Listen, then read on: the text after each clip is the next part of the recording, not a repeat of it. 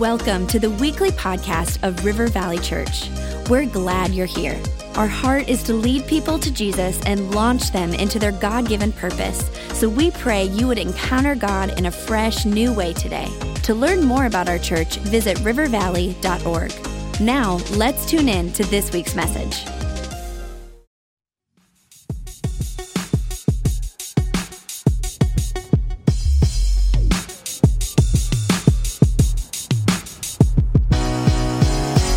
Hello, sir. Hello. Hi. Hello. Sir, quick question for you. Hey, a few questions about money for you guys, real quick. You're not busy right now, are you? Are you busy right now? Yes. Okay. Sorry.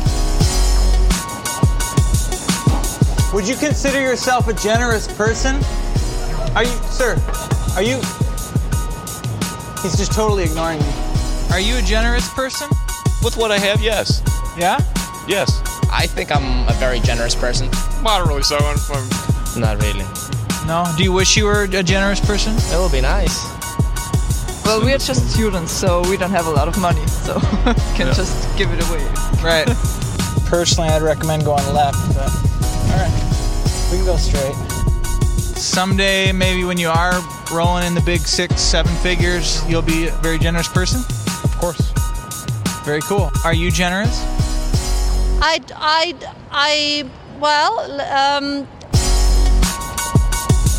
you Anne Hathaway? Could I get a picture? Are you just lying to me? Are you really her? Oh my gosh.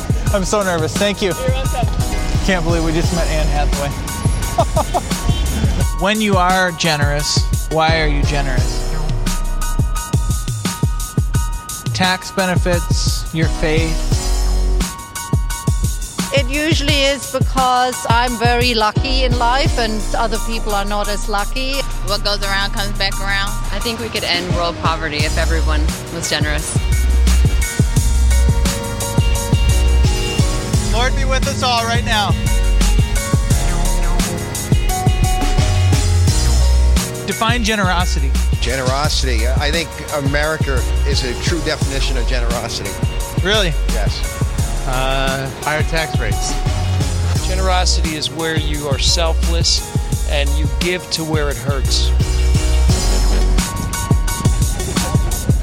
Yes. Thank you, sir. Ma'am. Thank you. Thank you. Well, I have loved the old Nick videos and so glad we sent them to New York and they still hit me. And today we are going to talk about generosity. And I just got to say, if you didn't notice this, I love this series. I have no problems talking about money because I live it. I believe it. It's in me, and God has just anointed our church and me in this way. And just so you know, I've come a long way. I gave away our very first offering. I didn't even know what to do with it. We were starting the church, and they gave us money to start the church, and I gave it all away because I didn't know what to do. And then I realized I better figure this out. And so I have become a student of this and have dug in, and I love teaching this, and I love challenging people with this and helping them grow in this area. So to give you a quick review, in week 1, we talked about tithing, that a heart touched by God wants to tithe. We see that in Abraham, and a heart touched by God wants to tithe, and that's not the ending, that's the starting spot. It's like the training wheels or the starting blocks, and we're going to go from there. And just to be clear, we get to tithe. We get to tithe. I mean, it's not like you have to tithe. Nobody's putting your arm, like we get to. I love to tithe. It's not like a tax. It's not like a burden on me that I have to do and that I'm so upset about. This is something that I get to do. I get to say, God, I'm living for you and I honor you with the tithe. And just to let everybody know too, most of our tithe at River Valley Church comes in online. It comes in online. People give online or they set up recurring giving.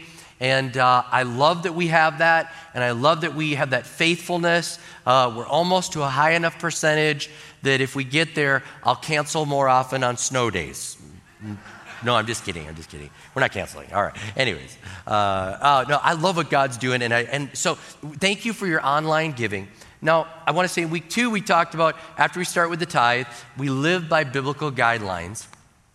And if you didn't watch that and you didn't see that, watch last year, the year before, watch that one as well. But it's biblical, it's do's and don'ts, and don't go into destructive debt, and do so and do good, all right? So it's like, don't get into debt. And so I had a bunch of don'ts and then some do's.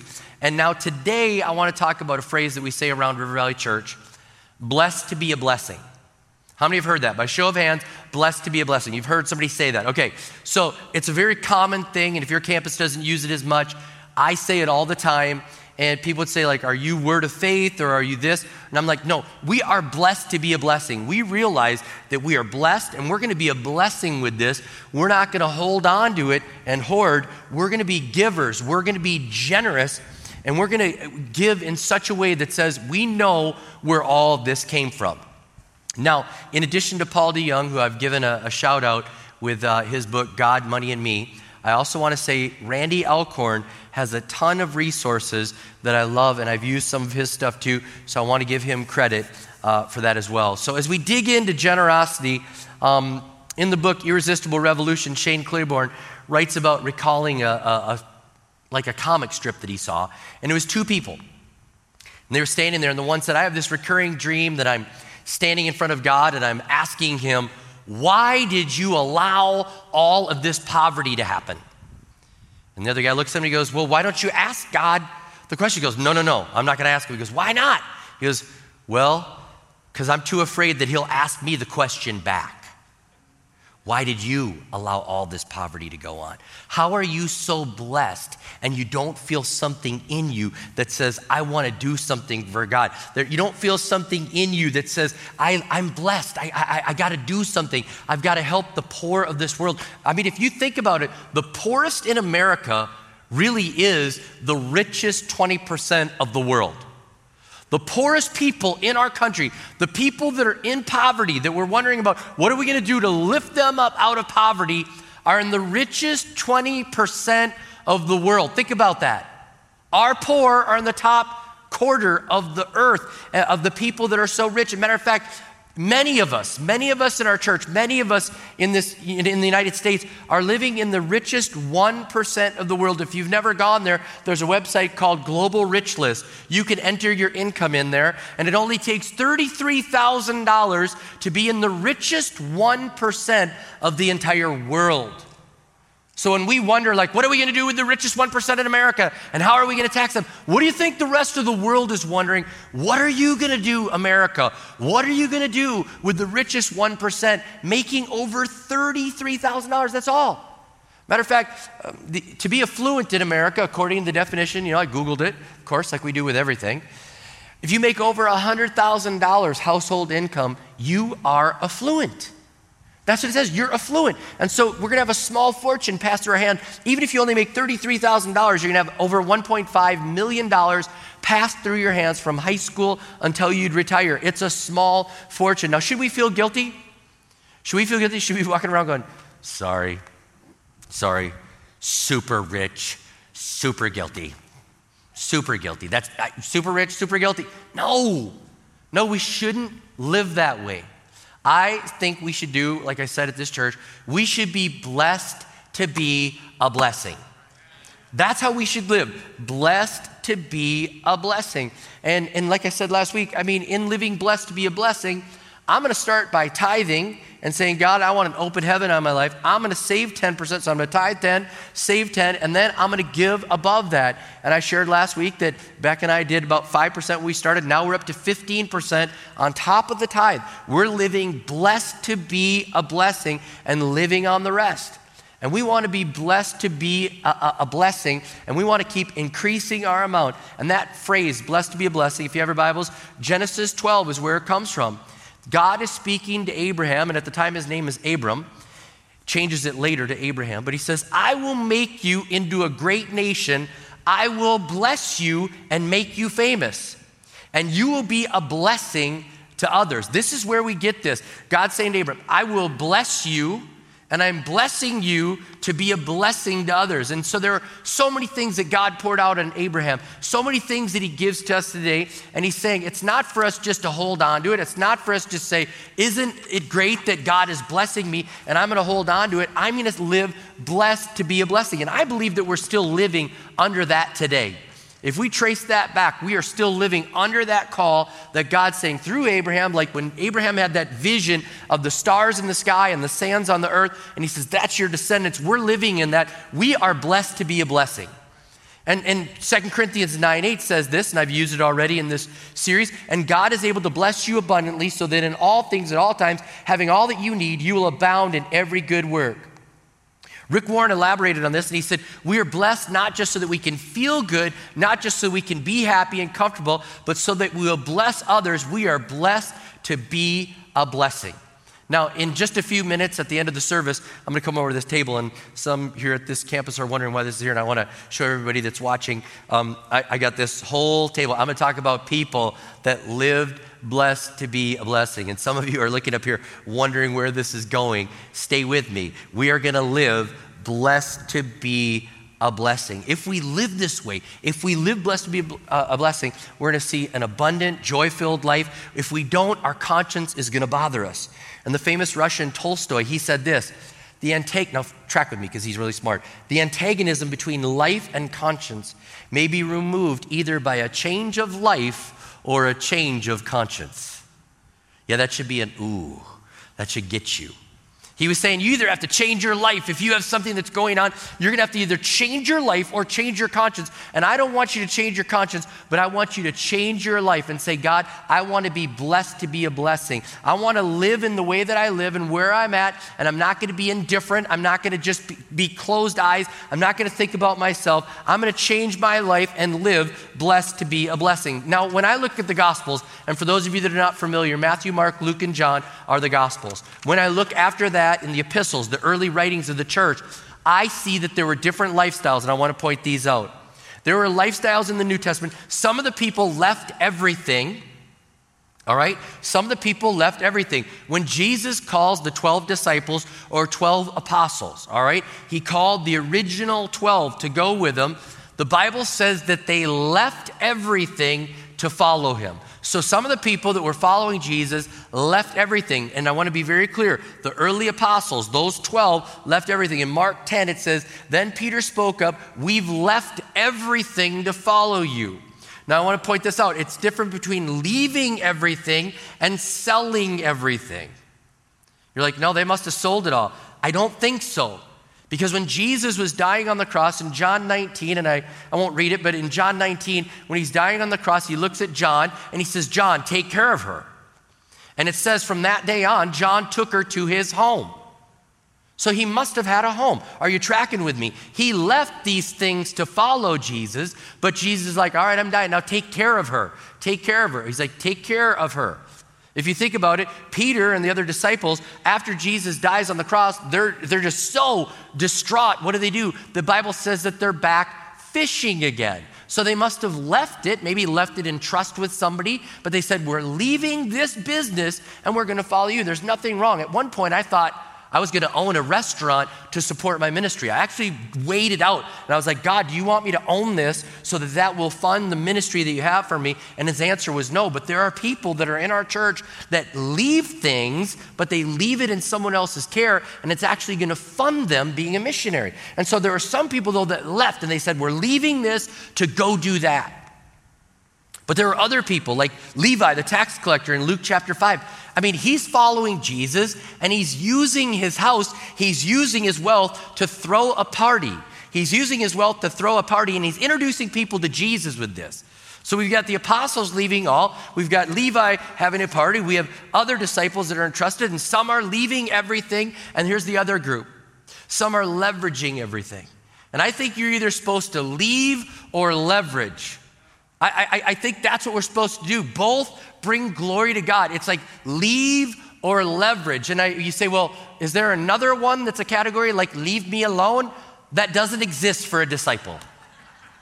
There's no such thing as, you're either leaving and you can entrust it, or maybe you sell it and you go, but you leave or you leverage. I see that in the Bible because I see people that were there that were leveraging what they had, and I'll get to them in just a minute, and they were leveraging things for the glory of God. They were partnering with people saying, some of us are going to leave and go tell others about Jesus, and others are going to stay, and we're going to have houses, and we're going to do these things, but we're going to leverage this, and we're going to send those people, and we're going to be part of it. There's a leaving group and a leveraging group, but there is no leave me alone group. And we need both. We need both people. We are praying right now in our church for 500 missionaries, people that will leave.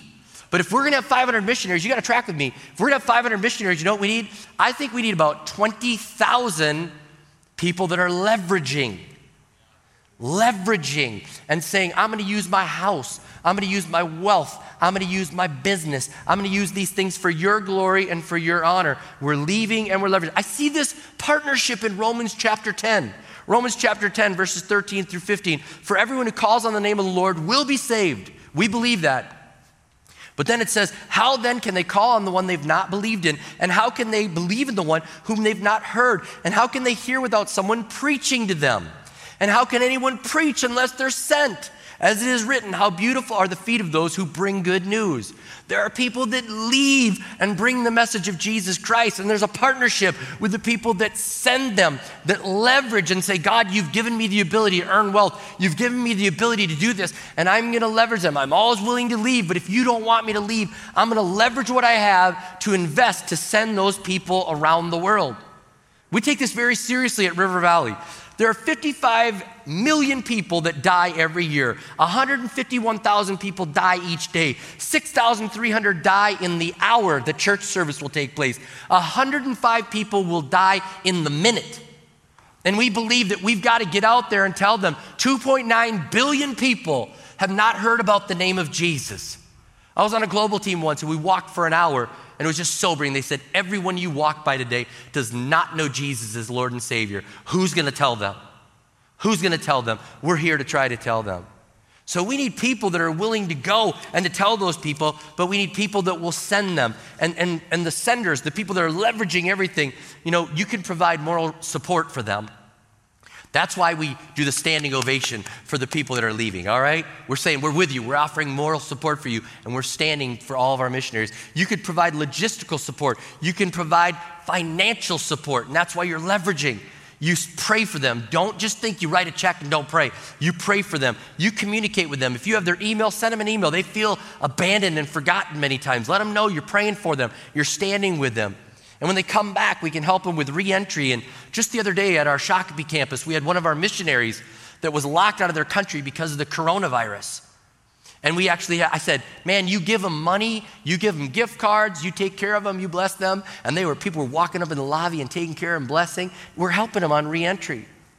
But we want to live more simply and give more so that we can say, God, we desire to be a pipeline. We desire to be blessed to be a blessing. We understand that some people left and other people stayed and leveraged, and we're going to figure out where we are. And our church excels in giving and in leveraging. And as we go for $8 million in Kingdom Builders, I just want you to know that in living generous, there are so many other churches following us. I don't have time to read all the things, but I'll just give you one highlight from a guy. He said, we learned Kingdom Builders from you, and we were giving $650,000 over and above our tithe. We taught Kingdom Builders, and we understood that we're having people that would leave, and we're leveraging. We're going to do more with what we have. They said we went from $650,000 to $1.4 million over the tithe.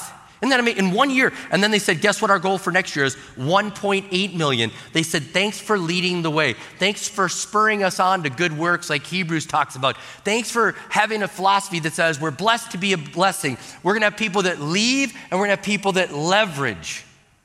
Now, we're doing this, and we take it seriously, and we believe this, that we're given much. And the Bible says in Luke 12:48, from everyone who's been given much, much will be demanded, and from the one who's been entrusted with much, much more will be asked. We believe that. I believe that. I believe where we live. I believe what God has done for us has allowed us to say, God, you expect something from us. We will be people that will send people that will leave, and we will be people that will leverage for your glory and for your honor. I want to talk about a lady before I get over to my stuff over here, and I can't wait to get over here, but I got to talk about a lady that did this so well, because all these are guys, and I couldn't find a lady one, so I want to talk about one that I found in the Bible that was somebody that leveraged, all right? And her name was Lydia. Lydia was the name that leveraged things for God's glory. In Acts chapter 16, we hear about this lady. It says, on the Sabbath, we went outside the city gate to the river. We were expected to find a place of prayer. We sat down and began to speak to the women who had gathered there. One of those listening was a woman from the city of Thyatira named Lydia, a dealer in purple cloth. She was a worshiper of God. The Lord opened her heart to respond to Paul's message. When she and the members of her household were baptized, listen to this, she invited us to her home. If you consider me a believer in the Lord, she said, come and stay at my house. And she persuaded us. Now this lady, Lydia, a seller of purple, she was probably somebody that was affluent, because purple was a color of cloth that meant affluent. It meant rich. And so she had a home where she could invite people over. And the Bible tells us a little bit about her. And what we know about her is that she was wealthy and she was a benefactor to the church. She actually helped start the very first church in Europe. This lady underwrites it. Matter of fact, there are other ladies in the Bible. In Luke chapter 8, verse 3, it lists them. Matter of fact, I'm going to read it because these ladies are listed, and I love this. Joanna, the wife of Chuza, the manager of Herod's household, Susanna, and many others. These women were helping to support them out of their own means. This is talking about other ladies that were benefactors, that were saying, we're going to leverage what we have for the kingdom of God. We're going to help build this. Now back to Lydia. I mean, she helps fund this first church in Europe. She's out there, and it's interesting. Notice the Bible does not condemn Lydia for being rich. They didn't meet her and say, well, Lydia, you're selling purple, and disciples that can't wear purple, and you gotta sell everything. No, they're like, we love what you're doing. Leverage what you have, Lydia, to advance the kingdom of God. And we need more Lydias in our church. We need more Lydias that will say, I've been blessed to be a blessing. And Lydia most likely was single and rich and realized, I'm going to leverage what God has given me to advance the cause of Christ. So I would say we need Lydias, and then I was thinking of a cool name for guys. I can't say Lydias and Larrys. Lydias and Leonardos. We need Lydias and Leonardos, all right? Now, I get to my table. I've been waiting this whole time to get here, and these are different items, and I want to tell you the story. Like, how many are old enough to remember Paul Harvey? Raise your hand. Paul Harvey, the rest of this, okay, you're old, all right? I'm just letting you know, there's a younger generation that's no cool. This guy used to tell cool stories about products, and I'm going to do that, or cool stories about people's lives. And I want to tell you this about people that lived blessed to be a blessing. Anthony Rossi came to America in 1921. He was broke. He came there and he found Jesus Christ as Lord and Savior. He was looking for something to do to make money. And he figured out a way to make frozen orange juice, invented Tropicana. And he said, God, thank you for giving me this invention to make Tropicana orange juice. And he started tithing 10%, and he didn't stop there. He went to 20% and gave more. He gave 30% of his income. He gave 40% of his income. He gave 50% of his income to the Lord's work, saying, thank you, God, for giving me the idea to come up with frozen orange juice, Tropicana. That's what happened. There's Coca-Cola, and some of you love Coca-Cola, but the founder of Coca-Cola, Asa Candler, in 1888 came up with the formula. He was a Methodist, and he gave millions and millions and millions of dollars to the Methodist church, saying, God, I've been blessed to be a blessing. Instead of just building another Coca-Cola mansion, I'm going to be blessed to be a blessing. And he gave money, and he actually started a school called the Methodist College of the South. If you don't know where that is, it's now called Emory University. He started it. He also gave to Emory Hospital and said, I'm going to give millions of dollars towards the things of God. Now, I couldn't get a real bulldozer on the stage, but I stole this from Go Kids, and they're probably crying right now. But this symbolizes R.G. Letourneau.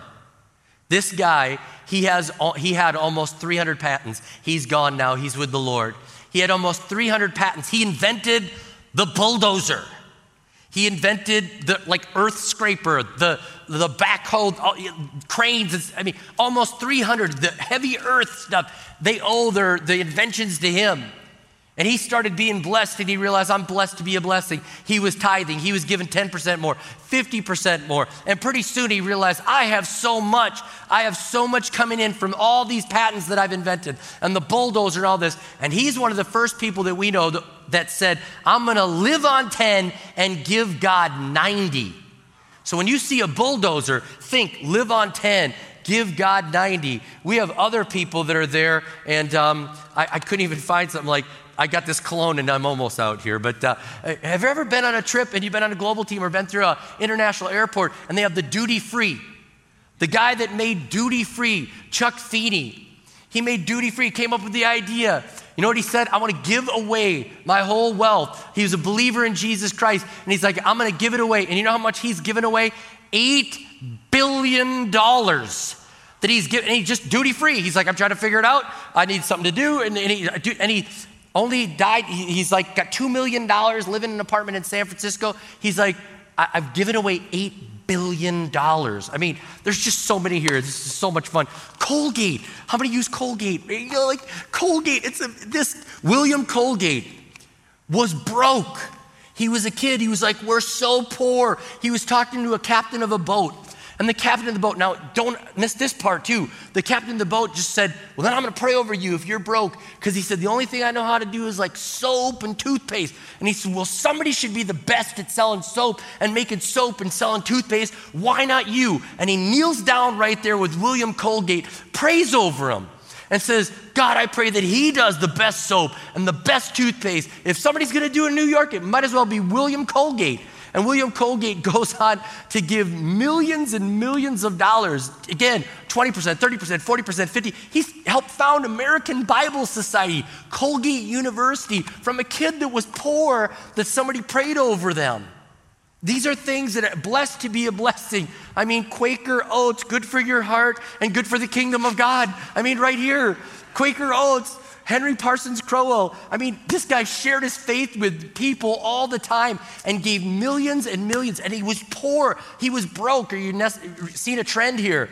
God, I'll glorify you. I'll live blessed to be a blessing. And as they pass the test, a little bit more and a little bit more and a little bit more. And then all of a sudden it's going around the world. Who doesn't know this with Quaker Oats? I mean, it's just incredible. I mean, there's so many more. We've got interstate batteries. I mean, interstate battery. I didn't want a car battery up here, you know. But interstate batteries, I mean, this guy, Norm Miller, I mean, just giving great resources to God. And this is one that just blows me away. U.S. Plastics. I mean, I had our offering bucket up here. You're wondering, why is that up there? Plastic, all right? Okay, plastic. Like the honey bear, plastic, all right? Rubbermaid, plastic, okay? The guy that came up with this, Stanley Tam, said, I'm going to build plastic. I'm going to use plastic for your glory, God. Matter of fact, on their headquarters, if you Google it and you go to U.S. Plastics, like to their website, you'll see a picture of their headquarters, and in big neon lights on their building, it says, Christ is the answer with a cross. This guy said, I'm going to use this for your glory, plastics, God. Give it $140 million to the kingdom of God. From plastics. I mean, it's just, when you think about what people did, they said, I will leverage. And I can't talk about something like this without, like, if you saw this little sign here, this is actually from our house. Let's pray, or just pray. Just pray. And from the Green family with Hobby Lobby, and they won't say how much they've given, but it's a lot of money. It's a lot of money. It's at least over $500 million and counting right now. And they have a book, Giving It All Away. And the Green family has just said, we want to do this for your glory and for your honor. We're going to live blessed to be a blessing. And instead of living the high life, their whole family said, we're going to take a salary and be paid like everyone else, a salary, rather than reap the benefits of the business so that we can leverage it for the kingdom of God.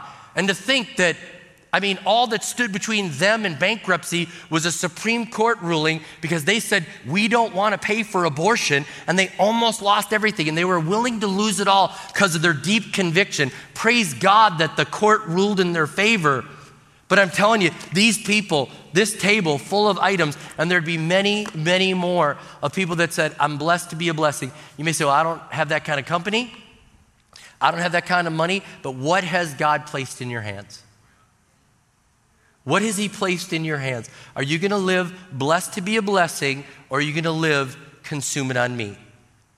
Are you going to be somebody that leaves it all? And I pray for our 500. I pray for many of them. Or are you going to be somebody that leverages it and says, God, help me to make more, to give more, to send more, to do more, so we can send those people and we can be in that Romans 10 partnership. Our vision this year is $8 million above the tithe. $8 million above the tithe. And I'm believing God for a day when we look back and can you say, we're just like, can you believe it was only 8? And then because God brought us Lydia's and Leonardo's and Quaker Oats and Tropicana and Colgate, and you get the point. I seriously, I pray like, God, let the next Bill Gates, let the next Mark Zuckerberg be a Christian, be in our church. Amen. That's what I'm praying.